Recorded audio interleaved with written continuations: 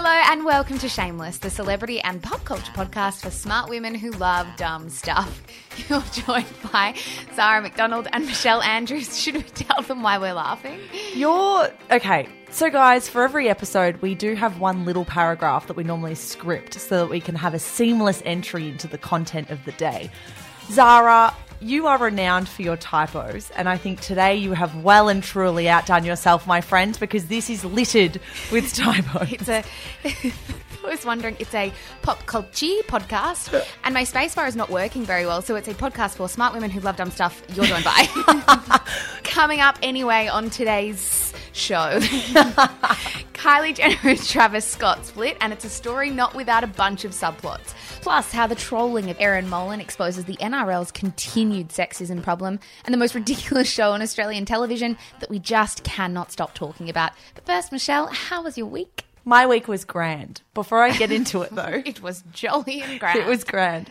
I need to issue an apology on behalf of my father, Paul John Andrews, who listens to every episode. He's a great dad. 10 out of 10 father. Thank you for your download, Paul. Thank you, Dad. We very much appreciate it. He did listen to me last week claim that if he saw the Veronicas on a Qantas economy flight, he would have no idea who they were.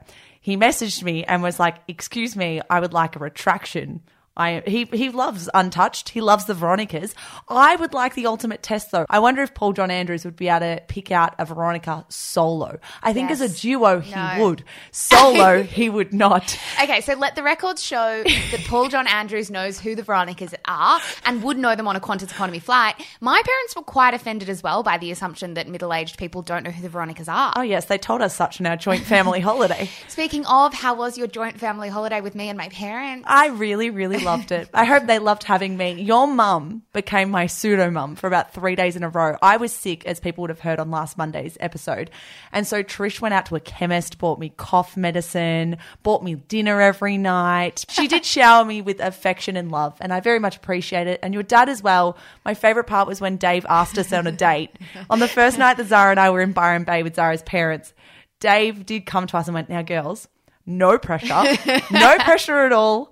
None whatsoever. If you want to come to dinner with us, we would very much enjoy it." And I enjoyed it too. And you said, "Do I have to pay?" I did not. Shut up. No, I had a great week. It was awesome to get away to Byron Bay and press reset. Anyone who read the newsletter column this week would have seen that I was in a very, very zen vibe for the rest of the week after Byron Bay. I do want to recommend Boy Swallows Universe, which feels like the most basic bitch recommendation in the world, because Boy Swallows Universe is the Australian Book of the Year. It has won all of the awards. It is an incredible read by Trent Dalton. And I'm on the basic bitch bandwagon. It's an incredible, incredible book, and I really think you should read it, Zara. It's been sitting on your bedside table for too long now. So is a lot of books, though. I also wonder if Trent Dalton would appreciate his book having a basic bitch bandwagon attached to it. Basic bitch bandwagon. Look, he'd be selling that many copies. I don't think he'd mind. Before we move on from me, how's my voice doing? I think it's a recovery from last Monday. You've kind of gone on a roller coaster. It's been high and it's been low. I actually think it's similar to last week. It's been worse and it's been better, and we're just back to where we started. How are you? How was your week? My week was wonderful. I have got back into reading this week, which is such a relief. I think I've said on the podcast a lot in the last few months that I just cannot for the life of me read. I wonder if it's just because we've been doing a lot, and I feel like when you've been doing a lot, you don't have the energy or time to read. And it was really annoying me because reading is quite good for my mind. Mm-hmm. The book that got me back into reading was She Said by Megan Twohey and Jodie Cantor. It's nonfiction based on the investigation into Harvey Weinstein.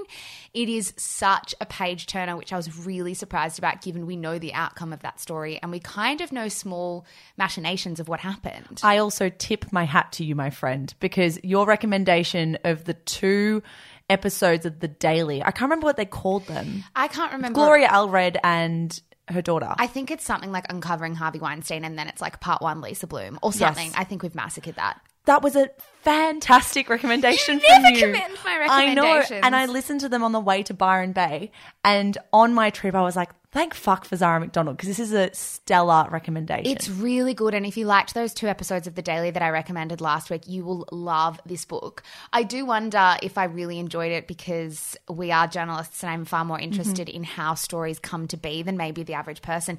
But there is so much good in there about the pursuit for holding men to account for sexual harassment. There's so much depth about the Me Too movement and how far we've come.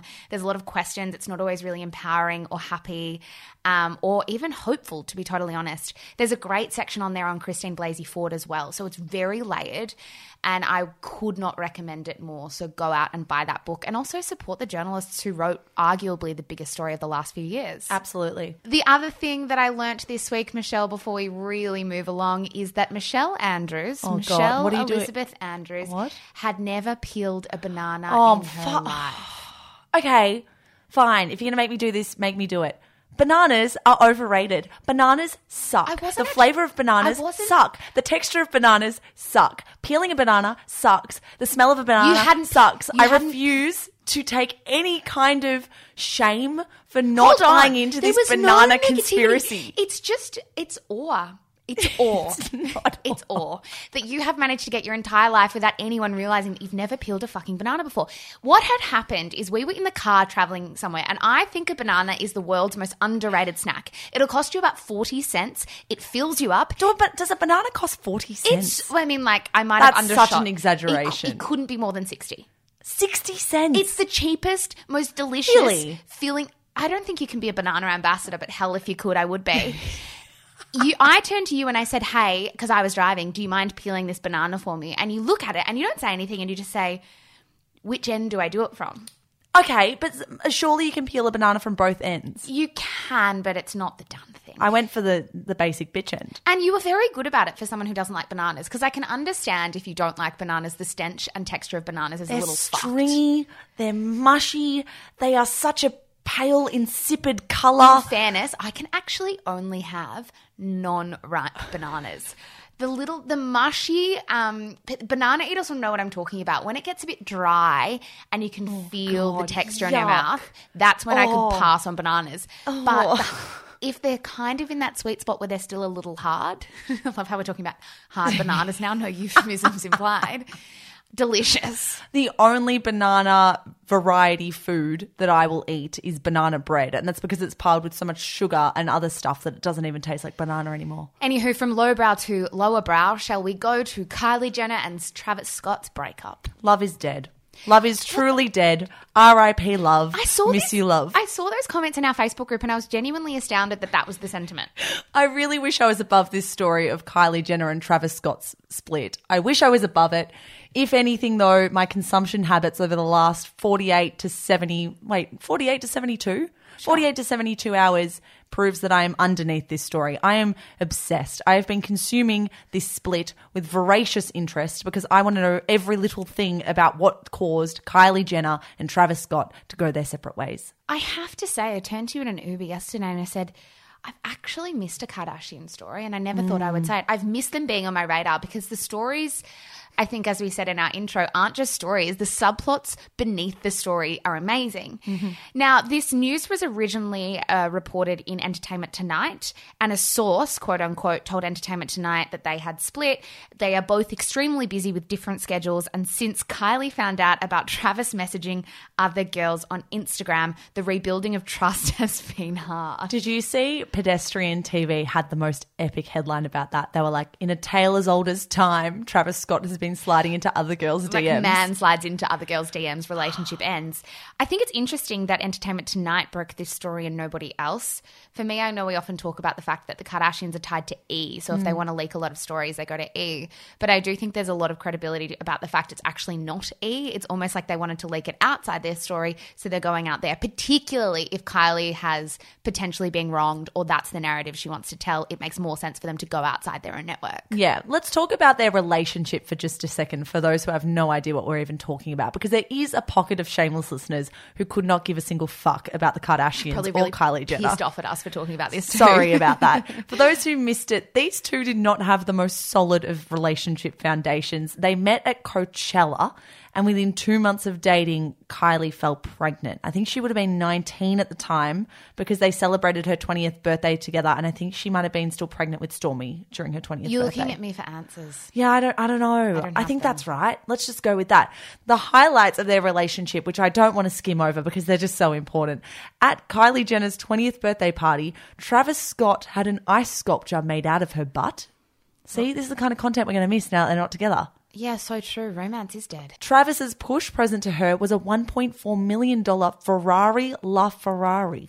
Will your boyfriend buy you a $1.4 million car? Look, probably not. Probably not. Why is it called a Ferrari LaFerrari? That's what I want to know. What makes it a Ferrari LaFerrari? That was a skim. Mitch got away scot-free there. And I don't know. We know nothing about cars, though. As a little segue here, my car at the moment is worse than ever. One of the doors doesn't open now, so it's a one-door car. So is it still making machine gun sounds? No, the machine gun sound stopped. I think that was because the battery connected to the car lock system was slowly dying over a year. I failed to correct it, and now one of my doors doesn't open. I can only get through one door. You could, just an idea, take it to the mechanic. No, but I don't think the mechanic does it. I think I've got to take it to like a spare parts person. I definitely need a Ferrari. If there's anyone in this world who deserves a Ferrari LaFerrari, it's me right now. Ferrari LaFerrari. So for those who also missed it, Travis had cheating rumors swirling around him for the first time in December last year.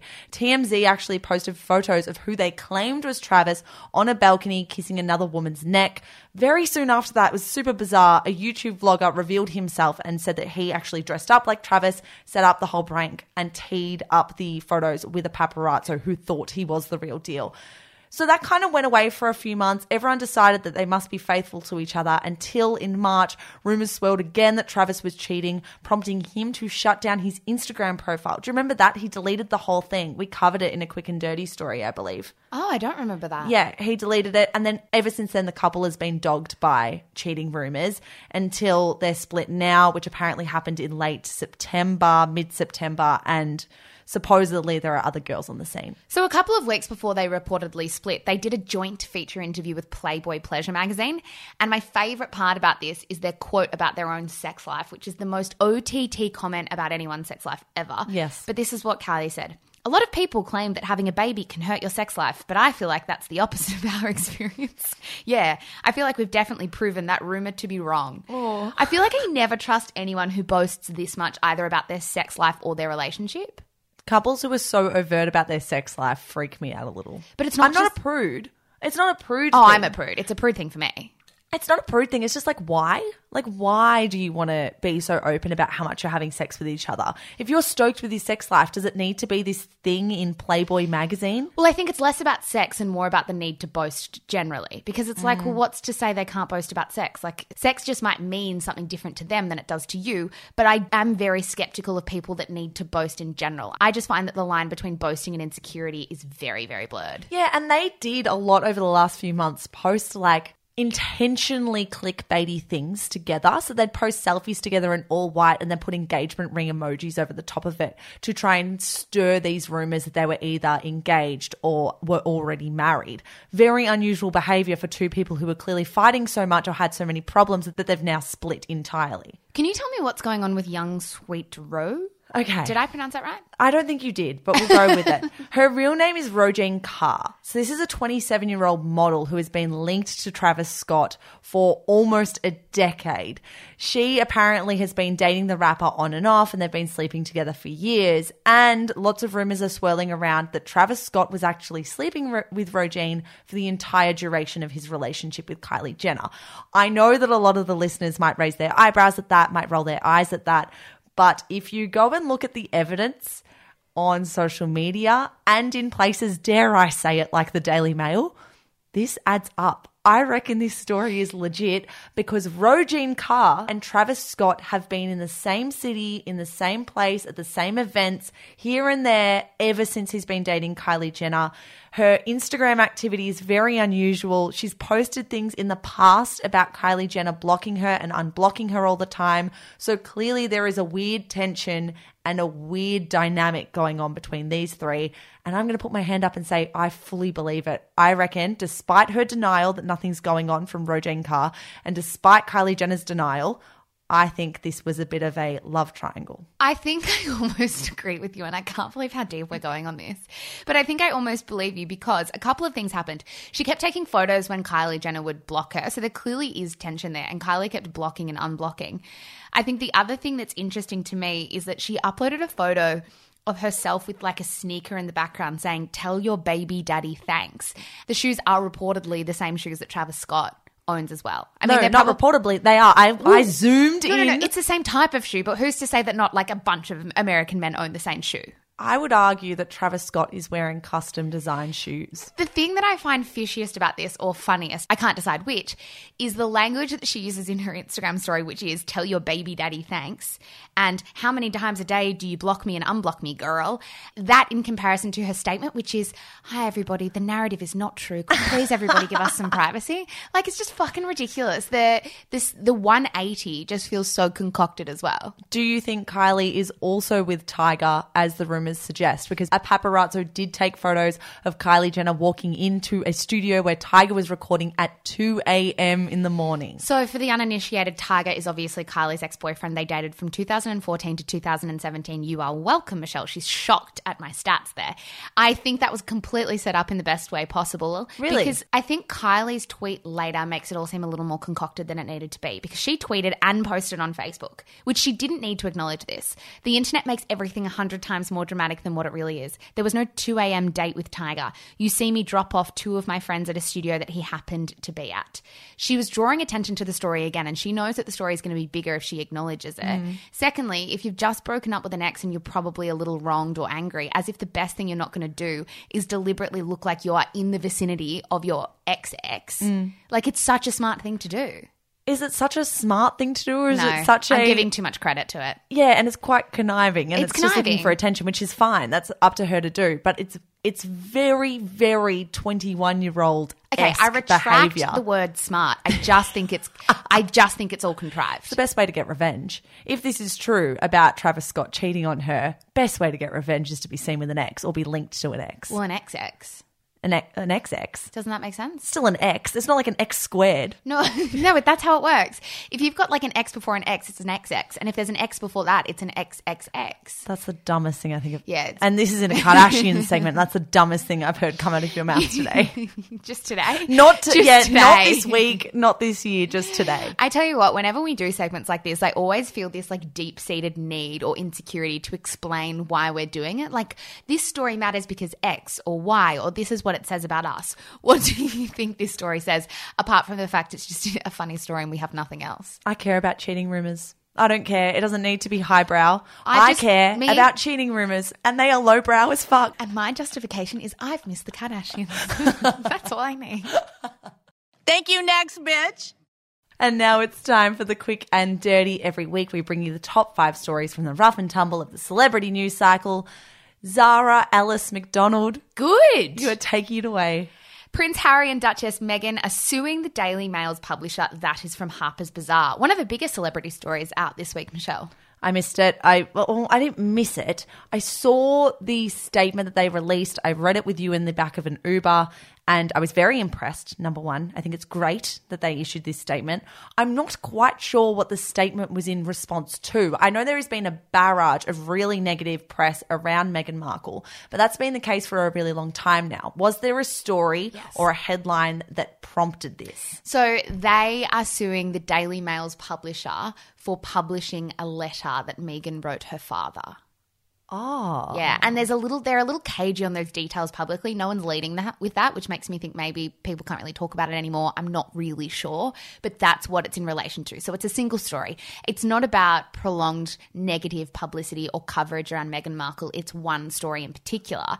The wording of the statement, I would encourage people to read if they are interested in this story. It is searing. It does not beat around the bush. It is incredibly cutting about the British tabloid media. And it's not the first time that Prince Harry has come out swinging in defense of his wife. He obviously did it the first time they started dating, when he accused the media of being quite racially insensitive with regards to how they were reporting around their relationship. What I did find interesting too is it's by no means the first time that the royal family has pursued legal action against the British media. In 2012, Prince William and Kate Middleton sued a French magazine, so that's obviously not British, but still, for publishing topless photos of Kate Middleton. The Queen's also sued The Sun, did you know that, for breach of copyright? No. And Princess Diana reached a settlement with the Daily Mirror years and years ago for publishing photos of her exercising in a gym. Wow. So although it's quite remarkable that they are suing, I think for me the most remarkable aspect of this is the statement and how no bullshit they are in their approach to trying to squash the British tabloid media, which they'll never be able to do. But I respect their efforts to respect themselves. Yeah, it's kind of worrying. I think the statement is so strongly worded that it does make you think about what's potentially been happening behind closed doors. And I think that's the saddest thing for me. Like, I know these people are very famous and very royal, but there was... Very royal. Well, they are more royal than I am, by default of them being royal and me not. They're kind of the epitome of royal, you might say. No, they just are royal.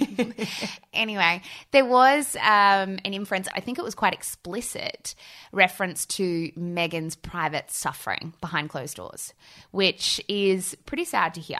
I wouldn't cope with it. I know that much. I think anyone with a history of mental illness or anxiety would struggle a lot. I'm surprised that anyone would be able to get through that level of scrutiny and attention. Truthfully, anyone without mental illness, I think, would crumble too. Story number 2. It's a girl. Bachelor in Paradise's Simone Ormischer gives birth to her first child. That is from Now to Love. Now, for those who are not Bachelor aficionados or who happen to not live in Australia, Simone might have come 5th on The Bachelor maybe 3 years ago. Was it Maddie J's season? You don't even know. Nah. Why did you put this story in? I don't mean to be... I'm very happy for Simone that she's had this baby. I want you to justify to me and to all the listeners why that story belongs in the Quick and Dirty. We say the top 5 stories from the rough and tumble of the news cycle, and you think a Bachelor star from 4 years ago who didn't even make the top 3 deserves a spot. In my defense, argument number 1, she's not just a former Bachelor star, she's a former Bachelor in Paradise star too. My second argument here is that I just think for someone like you and I, for two people like you and I who spend our entire weeks in the pop culture and celebrity news space, it's remarkable that someone relatively well known, and I say relatively loosely, can go 9 months pregnant without us realizing. Okay, that's because she's not relatively well known. I would love to put a poll in the group and ask people that if you saw the name Simone, a baby. So, how many babies were born this week? Argument number 3. Wow, It's that a child. that story. How dare you get this child off on the wrong I don't foot. care about- There's a baby at the center of this. Hey, Would Zara, someone think of the children? How many babies are born every day? Look, and you truthfully, decide. We say they're the top 5 stories from the rough and tumble of the celebrity news cycle. I would like to think the shameless listeners are smart enough now to realise we literally just pick and choose the ones we want to be talking about. Can you at least admit, before we move on, that is perhaps your worst pick? I was going to remove it. Before we even sat down to record, I found a better story. I was going to What remove was the yours. better story? I can't even remember it now. If you can't name the story, it can't have been a better story. I can go looking for it. Well, I'm still going to keep posting the Quick and Dirty. And I just think you should admit that was a I'll low admit point. It was a low point. If you can admit, if you don't have a story to come back at me, you therefore lose the argument. If I look up the Daily Mail sidebar of shame right now. You can't do it because you're just going to pick a random one. Number 3, Big Brother applications are now open, so it's time to bum dance to casting. That is from Pedestrian. How do you feel about Big Brother coming back? I hope Gretel Colleen is back to host. So do I, and I actually think I'll try to watch, though television shows that air like every night of the week stress me out. Yeah, kind of, but Big Brother is such a good show. Did you watch it? You did watch it, right, when you were a kid? I loved it. I wasn't allowed to, but I watched it. Sorry, I Mum. remember Tully's season of Big Brother was what basically kept my family intact that year. Not as if we were fighting, but it was just the main point of discussion. Bonding. It was a bonding experience. It was the main point of discussion around the dinner table, before school, everything. That season of Big Brother gave us a lot to talk about. I'm so happy for your family. I think this will go pretty well. So do I. I think it'll Yeah. go really well. I think people are tiring of the Bachelor franchise a little bit. Definitely tiring of The Block based on what I can see on ratings. And Big Brother is a blockbuster reality TV show format that got a little bit tired, but it's going to be revitalized now with this break that we've had. We would have had a break of 5 years, 6 years? Totally. And it's very hard for them to manufacture drama in the same way The Bachelor does when it's kind of being filmed at the same time we're watching it, which will be interesting to see for Love Island as well, which airs tonight. how that's going to go, because it's a similar thing. They can't manufacture drama in the same way because they're literally filming and cutting the next day. You need epic casting. You need the best casters on these shows ever, because they need to be able to pick out people who aren't obviously villains and aren't obviously too big a personality at the beginning, but then become that down the track. It's very tricky. Before we move on, I would like to start a formal petition, and I think you'll get behind this. If we are bringing back Big Brother, we need to bring back Thank God You're Here. Oh my God, we absolutely do. Though I reckon Thank God You're Here, half of the jokes that were cracked on Thank God You're Here years ago would not fly on primetime television Oh, now. no, totally politically incorrect, and some of it a little bit racially insensitive. However, Thank God You're Here, I would say, is one of the best Australian shows we have ever had. I want to start a petition to bring back Thank God You're Here in 2020, because I would watch that. All my friends would watch that. My family would watch that. It's made by the same production house that makes Have You Been Paying Attention, one of our other all-time favourite shows. I think we need to start a petition. Where do I start one? Change.org. I'm going to start a Change.org petition to bring back Thank God You're Here. The Shameless community can get behind it. You can get behind it. I'm already behind it. Well, you're part of the community, so you have to.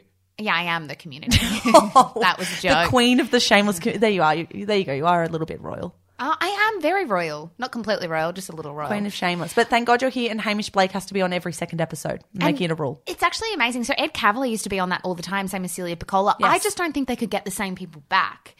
Anywho, I don't know how we got there, but story number 4, Gigi Hadid saves the day on Chanel runway after woman crashes Paris Fashion Week show. That is from USA Today. I saw this headline floating around and I assumed it was a publicity stunt.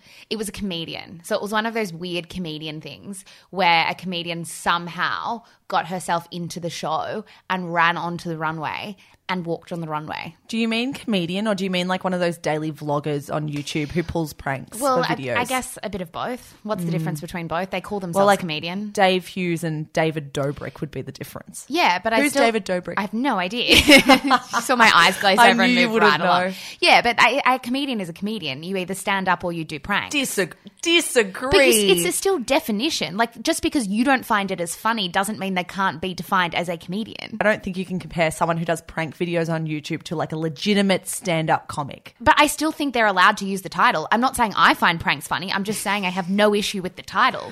What did Gigi Hadid do to save the day? It's quite funny. I can't believe you haven't watched the footage.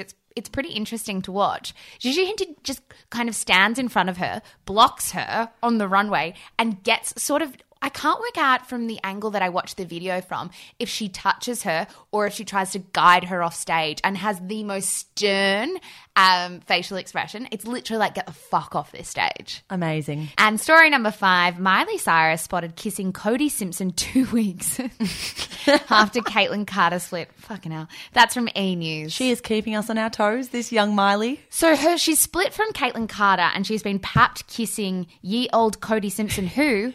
is still a thing? Yeah, Cody Simpson is definitely still a thing. He's still alive and kicking, for those who weren't aware. Well alive and kicking. For those who don't even know who Cody Simpson is, he was Australia's mediocre response to Justin Bieber, who never quite made it. He was the poor man's Justin Bieber. Still very good looking, though. Very. Nailing that Aussie surfer vibe. He's very nice looking. He's only 22. So there is still time for Cody Simpson to make his meteoric rise to fame. It's too late. He needed to do it when he was 14 or never. Miley Cyrus has been kissing him while eating acai bowls. Yes. So originally a story came out, I think it might have been in TMZ, which I really want to call TMZ given we're in Australia.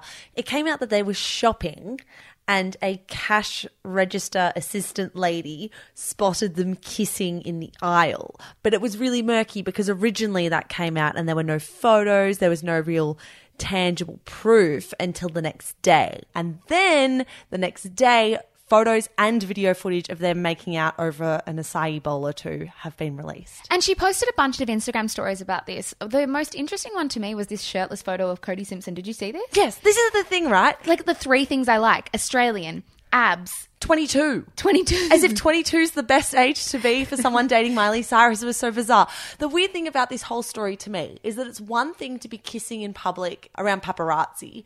It's another thing entirely to then put that up on your own social media profiles. Like, her putting this on her Instagram story was an odd move. But then again, Miley Cyrus might be a bit odd and she's just keeping us all on our toes all the time. There's extreme levels of transparency around this. She posted a few dot points on her Instagram story explaining why she was dating, finding why why she didn't want extreme amounts of privacy, but she wanted a respect, because I think there's been a lot of commentary around her divorce and then her dating Caitlyn Carter and now her moving on to Cody Simpson.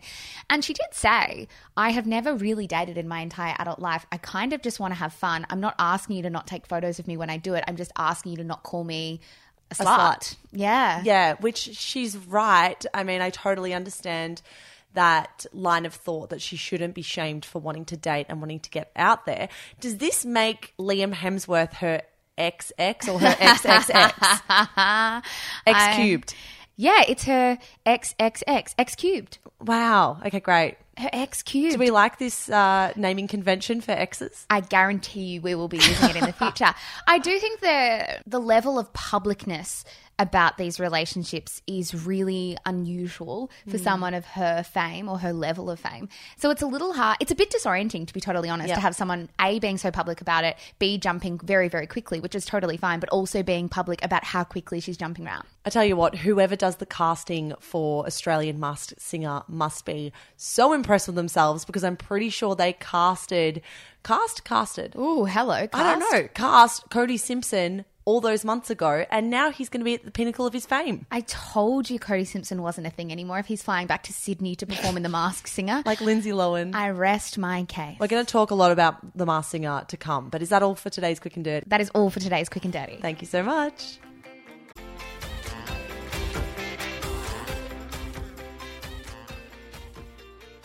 This week, NRL commentator and media personality Erin Molan has been trolled mercilessly by fans of the very game she has dedicated her career to. Molan's rumoured rift with the fellow commentator and former NRL star Andrew Johns is at the heart of the backlash. Reportedly, Zara, Johns refuses to work alongside Molan, with sources telling newspapers that the 45-year-old finds her giggling irritating and believes Erin Molan talks over him too much. Zara, things have escalated to such a point where we've actually seen Erin go on radio and cry over this backlash and over this controversy. What have you made of the story this week? It's been a little while since I've felt this disheartened by the extremity of a news story and the mainstream media, and also the NRL's complete inability to call it what it is, which is just bullshit sexism. Like, it's quite remarkable that in 2019 there can be gross headlines, there can be gross undercurrents of a story, really sexist undercurrents of a story, and no one, or not many people, willing to call it out. I mean, the Daily Mail's headline was one of the worst things I've ever seen. I'll read it out. Rugby league immortal Andrew Joey Johns cannot stand Erin Molan repeatedly interrupting her fellow Channel 9 commentators and giggling while on air. Their lead was, Johns told network sport bosses months ago he no longer wanted to share a studio with Molan, and he still felt the same way. He just doesn't like working with her. Isn't that so ridiculous? If you don't like working with someone and if there's a personality clash, as if that's enough for you to refuse to work together. That's just life. For that to be any kind of excuse wheeled out for Andrew Johns to not work with Erin Molan is baffling to me. It's baffling that people are bothering to lead with it as well, because it is so fucking sexist. The line that actually did get me was the one, he just doesn't like working with her. And I think there it is for me. I think that word just speaks volumes. There's no rhyme or reason. She's just annoying. She just doesn't fit in. It just doesn't work. She's not one of us. Her giggling is grating. That's what it says to me. It's so bullshit. The giggling thing really stood out to me because it says a lot about women's voices. It's almost literally putting a woman's voice next to a man's and portraying it as if it doesn't belong there. Like a woman's giggle doesn't belong anywhere near this serious man's sport. For those who do want a bit of extra context and are not across the NRL, we actually aren't really across the NRL either. So we've done a bunch of research to get across this story this week. Erin Molan is 37 years old and she is probably the most prominent female voice in the NRL. Not just that, probably the first strong female commentator, female analyst who has been given a platform in the NRL in the 120-something years that it's been around. A few years ago, Erin Molan was elevated to be host of the NRL Footy Show, which was a show that had been around for decades but was really struggling in the ratings, just like the AFL Footy Show. Her appointment was actually really upsetting to a number of NRL fans because she did take the place of a veteran in Paul Fatty Vaughton, who had been host for 23 years at the point of his axing. So when Erin stepped into that role in late 2017, it was reported that Andrew Johns was pretty angry as a veteran of the show as well, and that he expressed as such to network executives. It was also very, very clear on social media that a lot of Footy Show fans, in particular men, held Erin to account for taking that role away, which of course anyone who works in the media or any kind of organisation knows. Yeah, I was going to say any workplace. As if she would have any say in what the anchor of the show's future was. She was just appointed into his role. Well, like that they sought that outcome. Yeah, it's the whole notion that a woman is a backstabbing, vindictive person, like a witch who can't be trusted, who wants blood. There was a piece in news.com this week, and I actually don't think it had a byline when I went to go check it out, but there was a really interesting line about that, how the seed was planted when Erin Molan was, put at the forefront of the Footy Show and Paul Vaughton was taken off. And the line was, but the dirty end to his glittering career had unfairly directed public anger at Molan, the woman thought of as the person holding the murder weapon despite having nothing to do with the decision to axe him. And I think that is really, really true, what we keep coming back to, in that we cannot stand the idea that A, a woman could take the job of a man, and B, take the job of a man in what we deem traditionally a man's world. Like, we still have no space for women in these sporting codes. Yeah, and this was the issue, right? In that the NRL Footy Show hosting gig was initially seen as Erin breaking through a glass ceiling.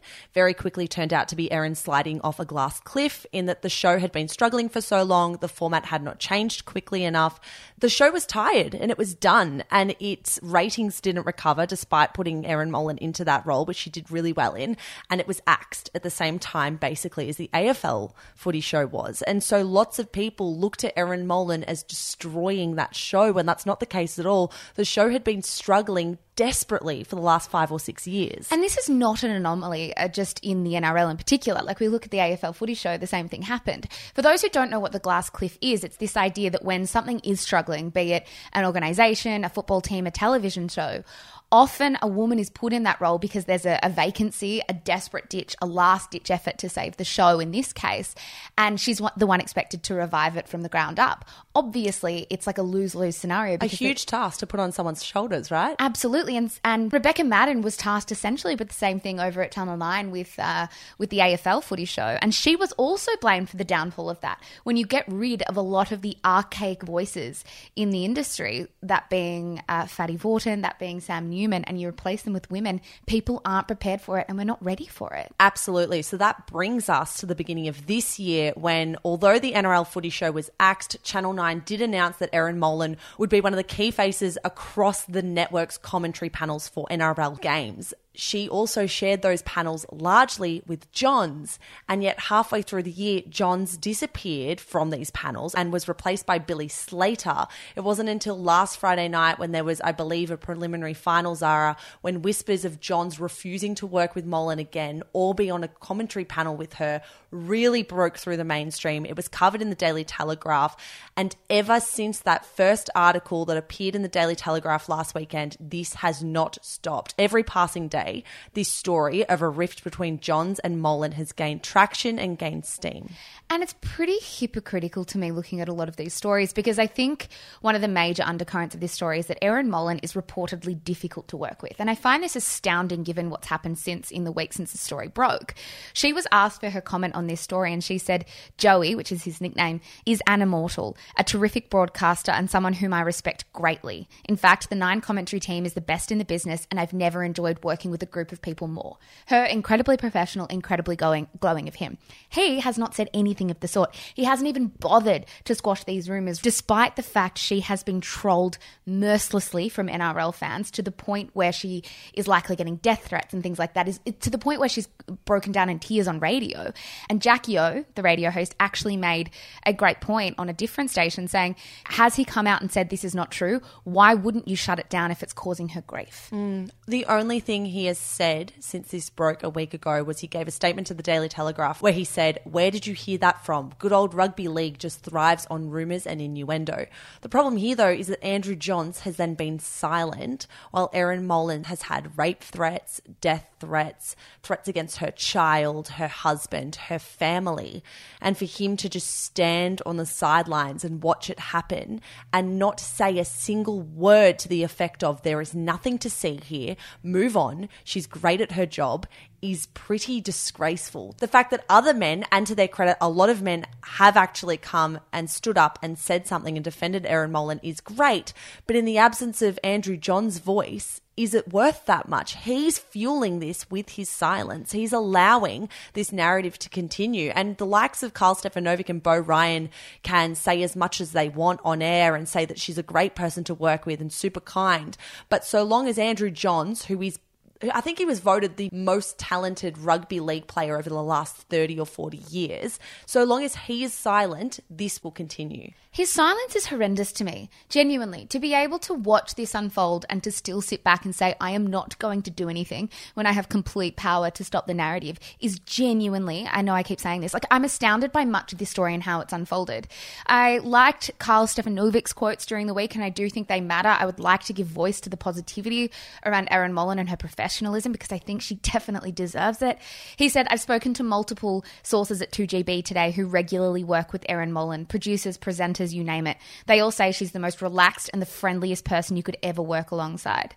Second to that, I really loved Amanda Keller's comments on her own radio show. So when we've touched on earlier in this segment before, Erin Molan crying on a radio segment, she is a guest on Amanda and Jonesy. And on Thursday, when she was back in the chair with Amanda and Jonesy, Amanda Keller gave this quite searing, I don't even know if speech is the right word.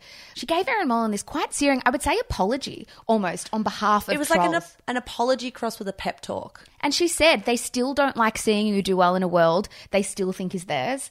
She commended Erin Molan on her utmost professionalism always. And she did make an interesting point. She said people will look back at this and say, what did we do to her? Why did we do that? It'll be like the Adam Goodes Well, that's thing. what she said. She compared it to the Adam Goodes thing, like the horrendous nature of the trolling and the commentary where it feels like a tornado and everybody is just being lifted with it and not actually looking at what's in their wake is remnant of the Adam Goodes saga. This is the thing, right? I am so glad that over the last few years there has been more space for women in men's sport. I think it's really important. I think it really enriches the content, particularly opening up to women, considering the fact that 50% of AFL fans are women, and I think it's about 40% of NRL fans are women, and that's really important. What I have noticed, though, despite the fact that we have allocated seats for these people and these women to come onto commentary panels and to come on these football analysis shows, we are brutal when we think that they're taking a space away from a man. And I think that's the case with Erin Molan here. The tweets that I have read, aside from the ones that are blatantly violent and disgraceful, make the claim that fans simply don't want to see Erin Molan on a commentary panel because, and I quote, she's never played the game at the highest level. That was a tweet that I got that had about 100 likes on it. This is the most absurd argument in the world. This is actually blatantly untrue, right? It's completely false because Ray Warren, who is the most trusted voice in the NRL, has never played a professional rugby game. James Bracey has never played a game professionally. Matthew Thompson is the same. And I know that a lot of AFL fans think the same thing. They often say, oh, well, I'm happy for a woman to host a show, happy for a woman to interview the players, but I do not want a woman giving insight or analysis because that woman hasn't played AFL professionally. But then you look at the AFL, the code that I love, Jared Waitley and Mark Robinson are two of the most trusted voices in the sport and the commentary box, yet neither have ever played professionally. Think about who else there is. There's Anthony Hudson, Eddie Maguire, Hamish McLaughlin, Bruce McAvaney. Like, these names are endless of men that nobody sits back and questions whether or not they've played the game or not. The thing that gets me the most is, like, If Erin Molan, who is smart and clever and really fucking likable, and I know that that generally is not an important point to make, but I think in this context is important, can't do her job without being told she's awful and doesn't belong, what hope do the rest of us have? She's hardly even political. Like, she's hardly even political, and that makes me really sad. Not that she isn't political, but imagine if she was. Like, imagine how violent and brutal we would be if she was. I think I agree with you in that we're creating space for women in these commentary panels and in these places on panels, but we're actually giving them the places without giving them the protection. Yeah. I don't think the codes are giving them the protection, and the NRL also needs to do something. There are two people in this story that need to do something, Andrew Johns and the NRL, and if they don't, they're endorsing vile and vitriolic sexism. Yeah, and it will continue. And young girls will grow up and think, I don't have a space here. I mean, I talk to you all the time about how much I love AFL, right? I am obsessed with sport. I love sport. And yet, growing up as a young child who was obsessed with sport, and then a teenager who was obsessed with sport, and an adult who is obsessed with sport, and then an adult who works in the media, I have never once considered the fact that I would love to be a female commentator or a female football analyst, which is bizarre, right? Because of course I would love that, but I've never seen that in the AFL. Or when you are, you see them get trashed, and it's too terrifying an area to think to go into. Exactly. And it was weird because last week I was asked to come on and do a pilot of something, which was football analysis with two other guys. And I was so nervous going into that. And I remember on the drive there, I was thinking to myself, I was like, what is it? Like, this is my job. I'm so used to sitting behind a microphone. I'm so used to sharing my opinions on things. Why is it this trial and this pilot that is making me so concerned? And I realized it's because I haven't seen any other woman do it.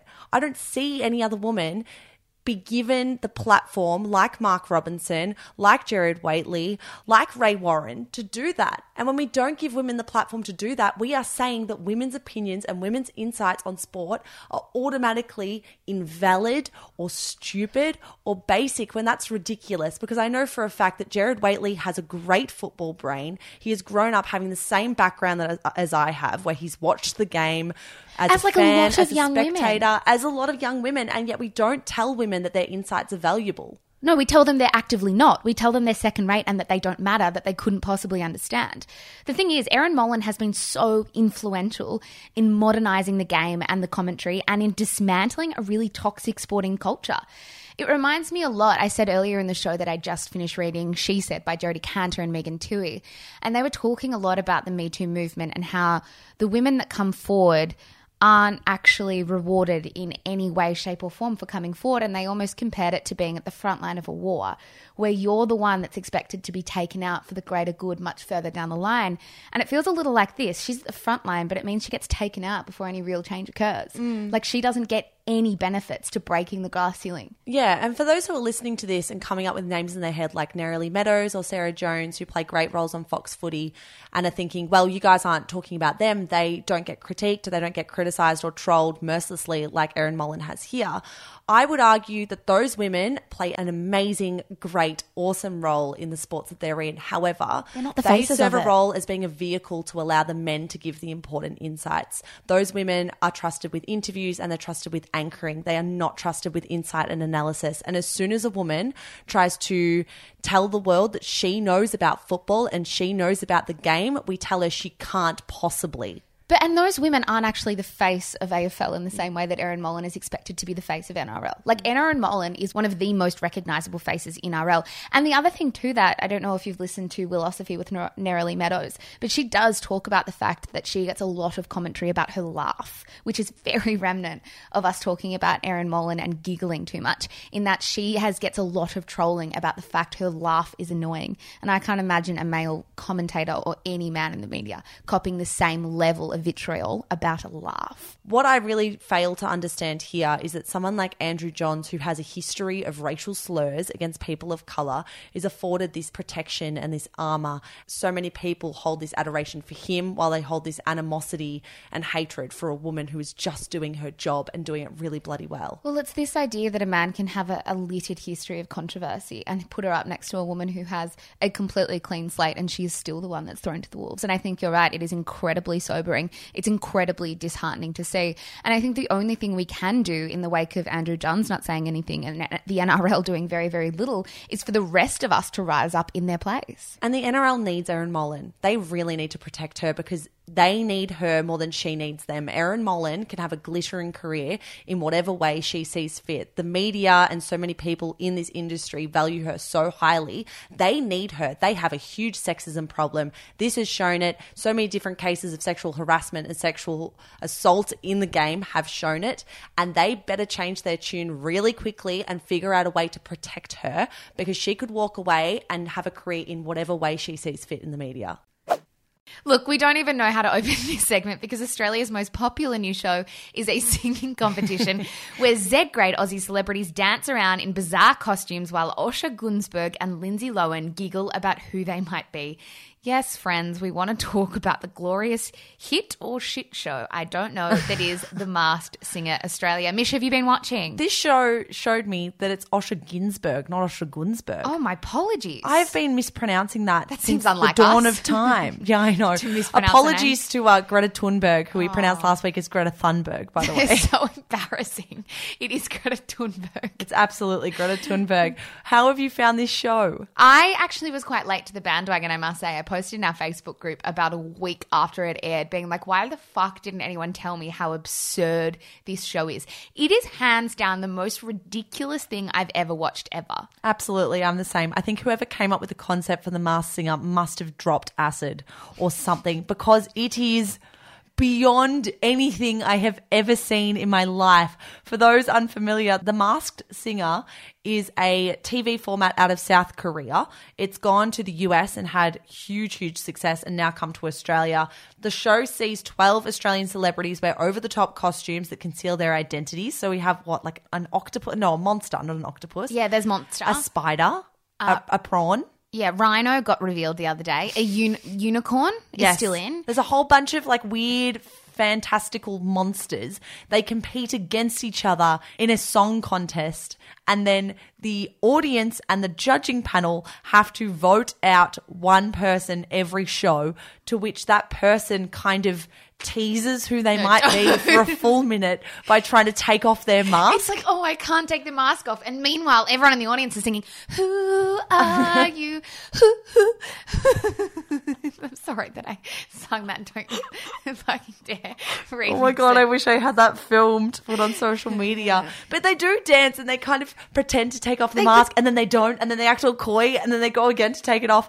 And you have to watch the whole shit show unravel for a minute. The thing that I think about the most when I watch this show is how much every single person involved must be getting paid to dance around with fucking little monsters and unicorns in costumes. Like, there must be the biggest budget in the world for a show like this. Apparently it's millions and millions It and would millions have of to dollars. be. For Dave Hughes to front The Masked Singer and to clap along as Unicorn His dancing seems is so- to like P. Diddy or something. Like, there must be so much money in this for him. There must be. I mean, Lindsay Lohan isn't going to come to Australia for no cash. I mean, she's not exactly in high demand at the moment, but you would think they would have flung at least a few $100K her way to You'd be on have this to think show. it would be $500,000, and Channel 10 might be listening thinking yes or no. Yeah. Which is usually them saying, no, it's not that much, but it usually is that much. It absolutely usually is that much.